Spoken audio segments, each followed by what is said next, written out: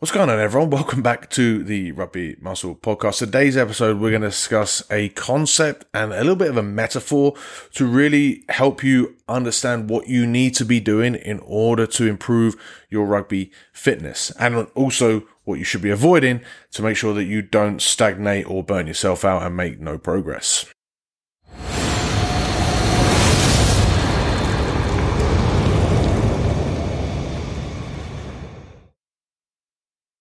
What's going on, everybody? Welcome back to the Rugby Muscle Podcast. I'm your host, as always, TJ. I'm a strength and conditioning coach who specializes in working with amateur athletes. And of course, this metaphor, this concept really does apply to amateurs, but I don't think it's just limited to amateurs. I think you see a lot of professionals get this wrong, but they get away with it since they have the prerequisite base. They're okay and it doesn't bother them as much. But I do find that even like the semi-professionals and the higher level athletes that I work with, if I change their training in order to fit along with this way of improving their rugby fitness, they make significant progress. And I want you to make this significant progress as well. I want you to blow your rugby fitness levels out of the water and be the fittest guy you can possibly be. And I want to introduce a concept, or let's introduce a little bit of a metaphor to help you understand exactly what your rugby fitness should be looking like. So this method of training is a really obvious and simple concept, and I've hammered it home, or I've at least hinted at it. And two opposite ends of the spectrum there. Ooh, that could be a little bit of a hint. Let's not get into that. That if you are slightly aware of what you might be expecting from this video, then that it was a hint. If you don't know, then that's completely gone over your head, and I do apologize. I want to introduce a metaphor to help you understand it, and I think this is the best way to do it, and it's the best way I could think of introducing it. And that metaphor is you've been given a task whereby you're put in a vacuum sealed room, and you're given a task to complete in that vacuum sealed room, and you are graded on how well you perform at that task before you either A, pass out, B, knock on the door, or I guess that's it. There could be a C where you complete the task perfectly and you're okay. I don't think that works. That doesn't work for the analogy. So let's admit that option. Okay. Let's say the task is you're going to build a card tower. Your task is to build a playing card tower as high as possible in that vacuum sealed room. And then from there, like you're graded on the height and maybe the quality of the tower. I don't know. You're graded on the height of the tower, whatever. Doesn't really matter. You're graded on that performance, right? So if I was to ask you, okay, you've got, X amount of months to train for this performance, what would you spend most of your time doing? This is similar to how we sort of think about training for rugby. The answer that most people come up with is practicing, the performance that you're supposed to do. So for rugby, it would be, training for rugby as hard as you can, or replicating the demands of rugby. With this task, it would be, okay, I want to be able to, be as proficient a card tower builder as possible. And that's an absolutely fine and like completely rational solution. It seems like the only obvious solution, right? That's the only thing that you can do. Actually, it's not, right? Because when you're given this room, like you've given 6 months to perform at this task, that 6 months also includes like being given access to that room.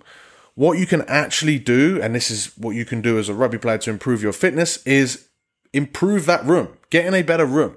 That room is, I guess it's the metaphor or the analogy for your actual body, because that's what you're going to do as a rugby player. You're not going to try to improve at rugby within the constraints that your body has given you. You're trying to improve the constraints that your body has. So you're trying to improve your level of fitness, right? So if you were to get a bigger room, like you were to increase the size of that room, all of a sudden you've got that much more room for oxygen in that room. God damn it, I said rooms way too many times. You get the point that you should then have a longer time to be able to perform that card tower building task.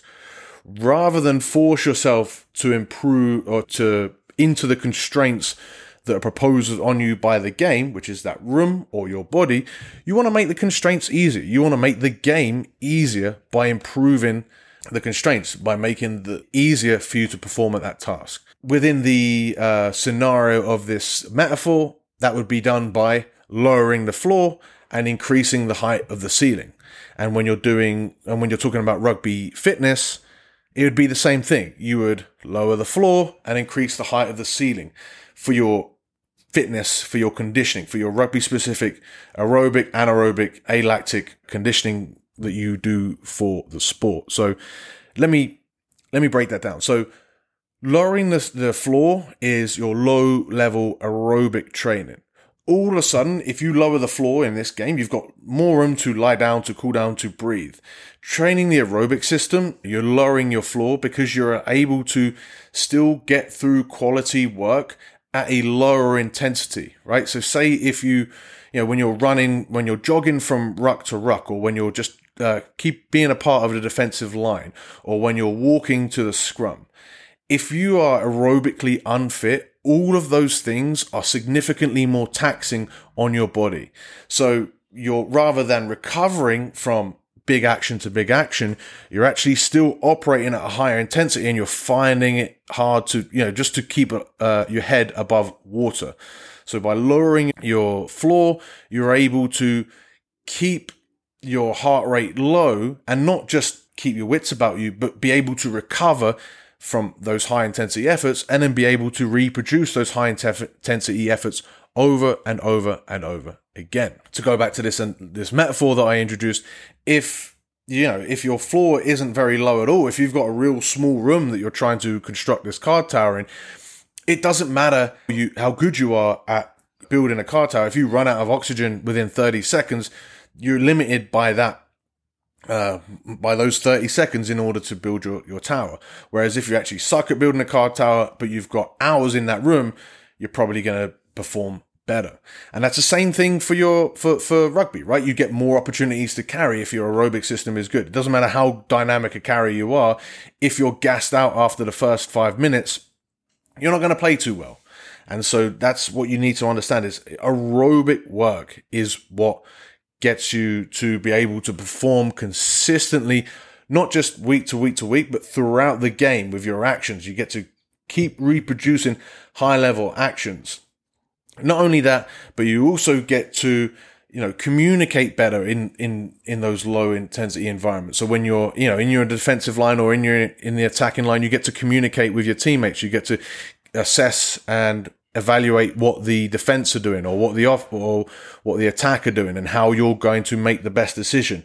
If you're really tired in those moments, and if you haven't got a low floor, if your heart rate is really, ramping up, and you're just waiting for the referee to blow his whistle when you're in the defensive line, you increasing the likelihood that you're going to make a poor defensive read, or just, potentially even cowered out, right? Because as Vince Lombardi once said, fatigue makes cowards of us all. And that's why fitness is so important, even for especially for, should I say, our fly halves, our decision makers on the pitch. But that's everyone throughout the game, or everyone throughout a rugby team should be a decision maker. They should be able to make the decision as to where they want to carry or what they want to do. And the fitter you are aerobically, the more you're going to put your hand up and do that. Think about if you're doing a IQ test in the middle of a 5K run, right? A max 5K run, versus if you're doing an IQ test in the middle of, a lazy afternoon. You want to be relaxed when you're making these decisions, because that makes you think better. And so operating at a lower heart rate doesn't just help you recover from the actions. It helps you make better decisions to choose when you're making those actions. It also helps you communicate around. It also helps you last for the full 80 minutes.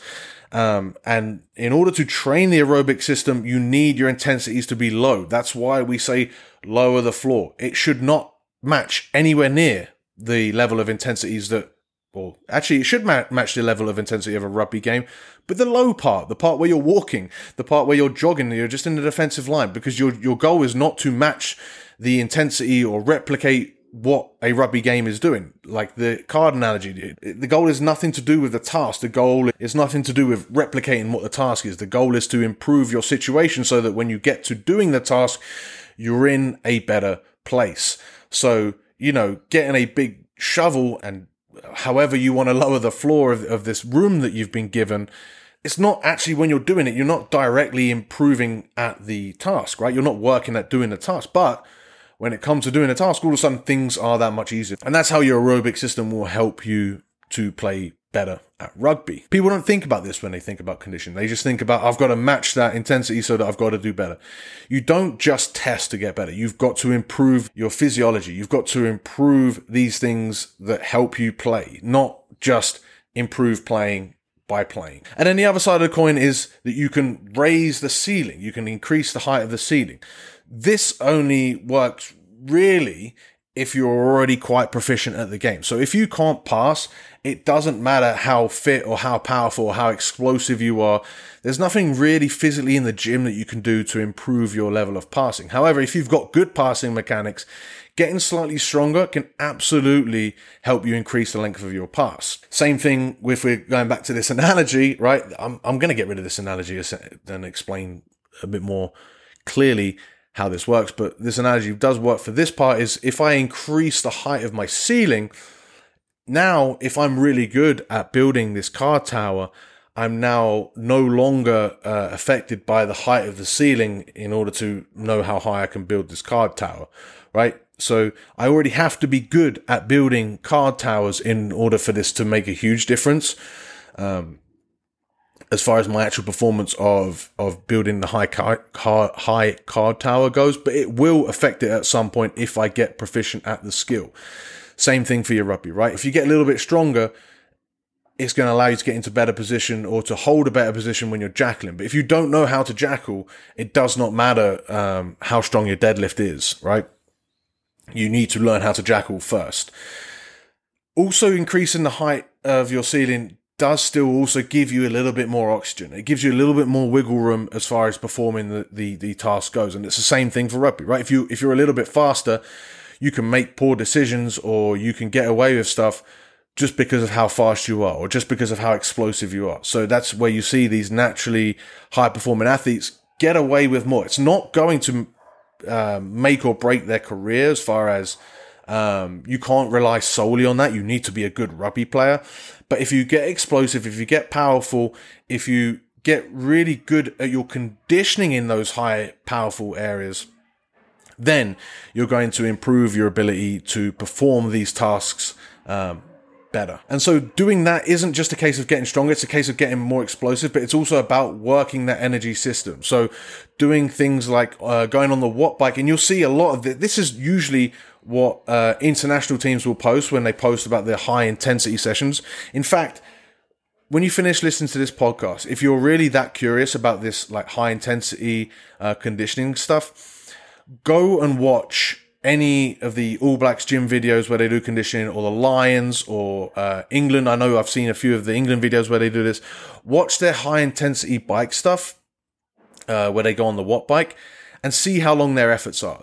They're never more than 10 seconds, and then they never show how little they're resting, because more often than not, they're doing a protocol where they'll go for 6 to 10 seconds and then they'll rest for a minute, because what they're working is their ability to ramp up to a really high intensity, go back down, and then ramp it back up again every minute or so. And that kind of replicates rugby, but it also just replicates your ability to repeat those high performance efforts.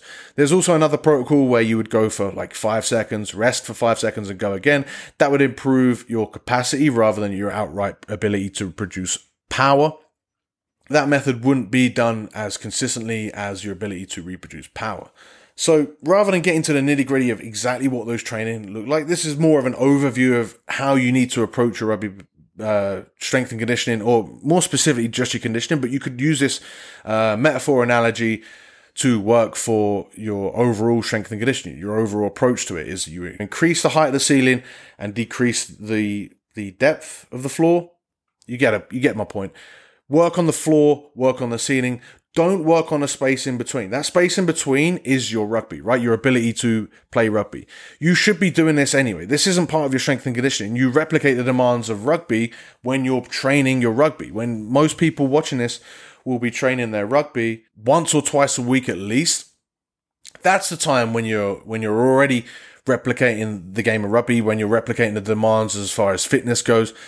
And you're also obviously, clearly, because it's important, replicating the skills that you need to do. You're working on the skills, you're working on the tactical decisions, you're working on the sport itself.